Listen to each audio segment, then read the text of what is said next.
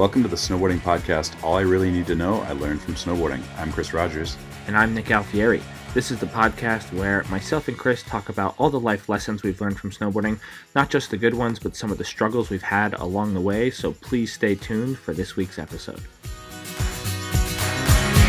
All right, welcome to this week's episode. We're chatting about our top tips for Level 1 certification.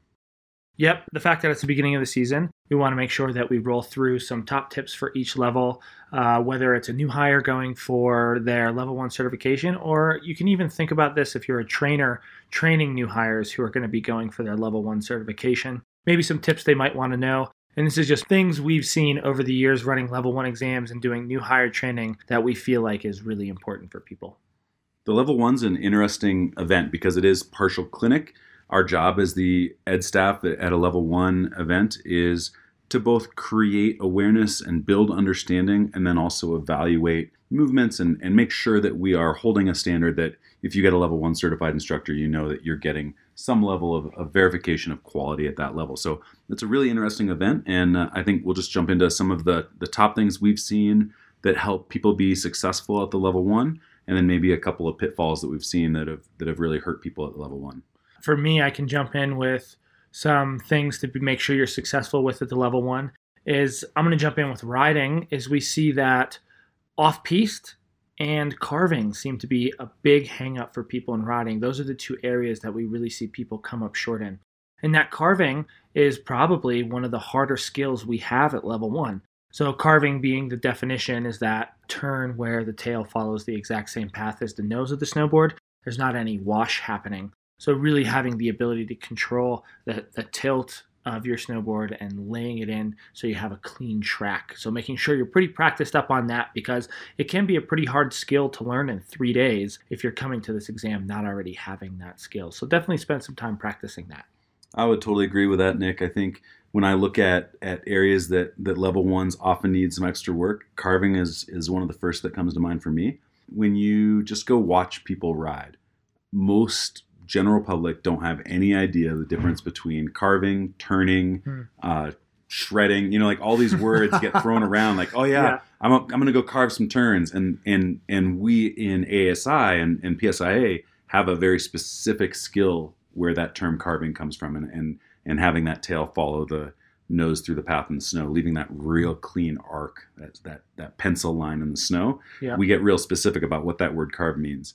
And I think that's probably a big learning curve if you're coming in as a new instructor and you haven't been around a lesson product or don't necessarily know that a carve is a turn, but a turn isn't necessarily a carve, right? Yeah, totally. So I think that probably is some of what comes in there at the Level 1 is new instructors who think they can carve, who are just skidding turns. Yeah, so have a look at your track in the snow. And the track does not lie. That is something that's really important. Your track doesn't lie. If it's real thin and it's real easy to see that there's no skidding going on, if it's quiet, that's really what we're looking for in that task. Often in carve tasks at the Level 1, it's the initiation of that turn where there's a little bit of pivot to get the board into the fall line and start the turn, and then some edge set. Yeah. And that's something we can work on for sure in the exam, but it starts from knowing how to start that carve and then working from that back into the initiation and trying to really just tilt the board and create that edge set in the beginning to hold that carve. Yeah, I absolutely agree with that. Very cool. Chris, what would you say are some things as far as movement analysis or teaching is concerned? One of the things that we see at the Level 1 is people coming in without a lot of teaching experience, right? Yeah, totally. Maybe a week of new hire training, maybe only a few days of new hire training, maybe a handful of audits. But at the Level 2 and 3, we start to expect a lot of your personal understanding, your knowledge, your experience teaching to fill in the gaps. At the Level 1, we don't always have that. One of the ways you can be really prepared for your Level 1 is to try to get at least a couple of weeks of actual teaching experience. So if you're a new hire going into the season, you get your audits done, sometimes there's some pressure to go get that Level 1 before Christmas. I strongly encourage instructors to give it that couple of weeks, get through that busy time period, get through Christmas, and get that actual teaching experience under your belt. Yeah. Because then that's going to give you that experience to fill in those gaps. And man, I did this and this worked, this didn't work. And now going to the exam, you can speak to that. And so often in Level 1 exams, we have a mix of experience in our groups. And you'll have that where one of the candidates is able to say, oh, and I did this in a lesson a couple weeks ago, and another candidate doesn't have that experience, you see how that be a strength for sure. Yeah, I definitely think that experienced people who come in, like you said, tend to do well, but they also get more out of it. Something I can say for someone maybe who doesn't have that luxury for going into it is at least make sure you're up on our manuals and our content. Like that is such an important piece. And so if you can get the experience, absolutely get it. If you're stuck in a situation where the only exam that was open and available to you was one where you're just going to have to come straight out of new hire training and do that, get current with our progression. We have a progression in ASI that we start with. It doesn't mean that we expect everyone to only use that progression, but it's a starting point, and that's what we're going to base all our teaches off of. And it's important that you know how those steps flow together so that you can then teach it. Something cool right now is that we have more and more resources available to those new instructors. So the new instructor's guide and the level 1 e-learning that are available from the national website, as soon as you join PSIA and AASI, you have access to those. And those courses are designed to help bring a new instructor up on our terminology and give them an idea of what's going on in our world. And then that level 1 e-learning is a great pre-course for a level 1 exam and is really going to help you understand what you're going to be evaluated on at the exam. How long does it take to do the level 1 e-learning, would you say? I think if you're new to that information, it's going to probably take around an hour to complete. If you're familiar with some of it, if a lot of it got covered in new hire training, you'll probably speed through it a little bit faster. Yeah, very cool. I think that e-learning is something that's exciting that we're doing more and more of. And I think it's great that, especially at the level 1, having people come with a knowledge base of what some certain things we're asking for them to do are. Something that I see for movement analysis is simply just start watching snowboarders. Whether it's a video on YouTube, whether it's on the hill, whatever it is, look at what their body's doing and look at what their snowboard's doing. Can you pick out, and it doesn't matter if it's the right words or not that there are right words, but just see if you can verbalize concisely what you're seeing go on in their snowboarding. And that's really what movement analysis is just spending time at the level 1, watching other riders and coming up with a few really key common mistakes that people make and being able to understand the impacts that has on the snowboard. What you said is so vital, Nick, that movement analysis is not something we've created in skiing and snowboarding. It's the process of watching biomechanics and how that relates to equipment, how that relates to snow. And you can do it when you're watching hockey, you can do it watching sports on TV. That's a good point. You can do it from the chairlift. Anywhere you are, you can be practicing those skills. And instead of just looking at your phone on a chairlift, watch what's happening around you. And can you figure out, and whether you're a skier or a snowboarder, can you make the observation on the other equipment? You've got the opportunity to watch hundreds of skiers and riders per day and just pay attention. What happens when they're moving pressure foot to foot? That's going to do something different on skis than it does on a snowboard. Yeah. But it still has an effect on the equipment. And the more you can start to hone your eye early, the better it's going to make you as an instructor, and the more that's going to prepare you for certification. You talked about you don't even have to do it on the same sport. You can do it on hockey. Do you have any other sports you do MA on, or do you catch yourself doing movement analysis on certain things? Hockey was the first one I noticed. Really? I remember I was training for my level 2, and I was sitting watching a hockey game, and something about the way the player moved, it just clicked in my brain, and I was like, oh, our model works for this too. And it's like still just a observation and evaluation. And then I don't know a ton about hockey, but I was able to say like, oh, if the rider had moved or if the skater had moved their weight a little bit over their left foot there, they wouldn't have caught that ice and fell over, whatever that was. But yeah, do you? Because it's funny. There's absolutely an interplay between what we do on snow and what everyone does in every other movement in the world. Yeah, I watched it with dirt biking and like motocross and stuff like that. And like body position is real key in that. And just getting my head wrapped around like the different types of body movements they were doing and where they were throwing their weight on the bike to make certain things happen. And it's like something I can't turn off now. I just can't turn off. Whenever I watch a sport, whether it's like football, anything like that, I'm constantly looking, I feel like it, like how their body moves and how does that relate to snowboarding, and is it something similar? And I even had a trainer when I was younger getting involved that I heard him talk to someone being like, I'm telling you, you won't be able to turn this off in your brain once you get it going. And he was totally right. At least for me, he was. Yeah.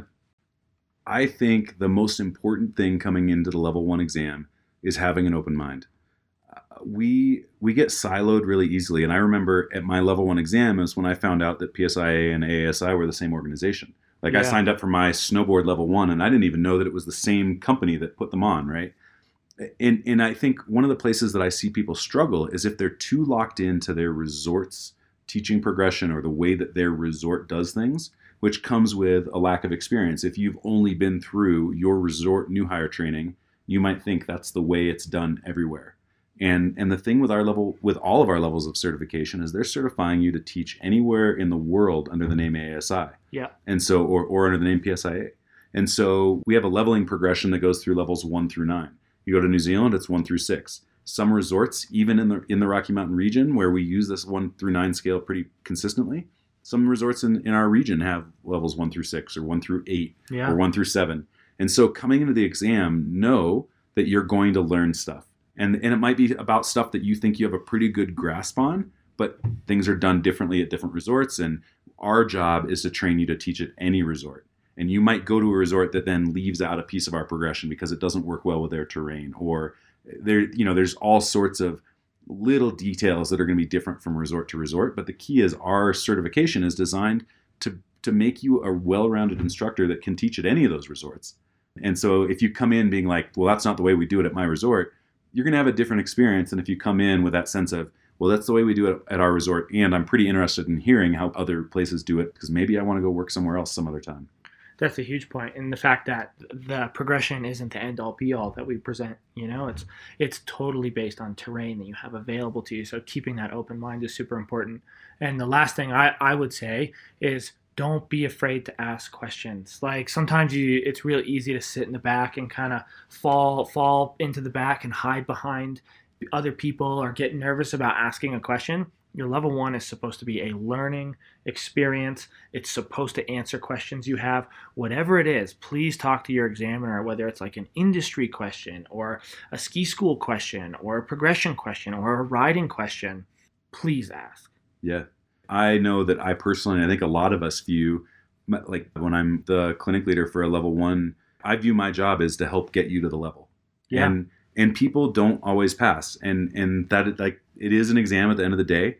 But most often when I see people that don't pass, it's not because they couldn't do it, but they didn't ask for help or they weren't willing to try to change. Yeah. And so if you come in with that open mind and you ask for help and you ask questions and you're willing to try new things, try new movements, see how they apply to your snowboard, take feedback, incorporate that feedback into your riding, more likely than not, you're going to be successful at your level 1. Totally. Leave your ego at the door. Yeah. Right? Leave your ego at the door. Be ready to learn. And you'll be sweet. You say this a lot in clinics. I hear you say this a lot in clinics, and I've always really enjoyed it. The be safe, have fun, but don't be so safe that you don't have any fun. And I think that's kind of what our level 1 is, in a sense, is we're there to create a safe learning environment, bring people up to a level, have some fun, be safe, have some learning. Yeah. But we're not going to do either of those so much that we don't have fun. And I think, if everyone walks into their level 1 expecting that they're going to have fun and they're going to learn, that's what I would hope is the message going out about the level 1 process. Yeah, very cool. I couldn't agree more, Chris. So that's us for this week's episode. I know we talked a lot there, but please, if you have any questions about anything we've said, or again, as always, any future comments or questions or concerns about anything, please email us at learnedfromsnowboarding@gmail.com. And next week, we'll be talking about top tips for level 2. The big level 2. Yeah, the big level 2, which I think is a really crux piece of what we do. And it's kind of what can either turn people off or set them on a path to be involved with us for a long time. So sweet. I can't wait to talk about level 2 next week. Yeah, me either. Awesome. Thanks so much. All I Really Need to Know I Learned from Snowboarding is a podcast by me, Nick Alfieri. And me, Chris Rogers. If you have thoughts on this week's episode, we'd love to hear from you. You can continue the conversation with us and other listeners on our Facebook page. You can also email us questions, comments, or topics you'd like us to discuss at our email address, learnedfromsnowboarding@gmail.com. If you're enjoying our podcast, please subscribe, write a review, and help others find our show. Thanks for listening.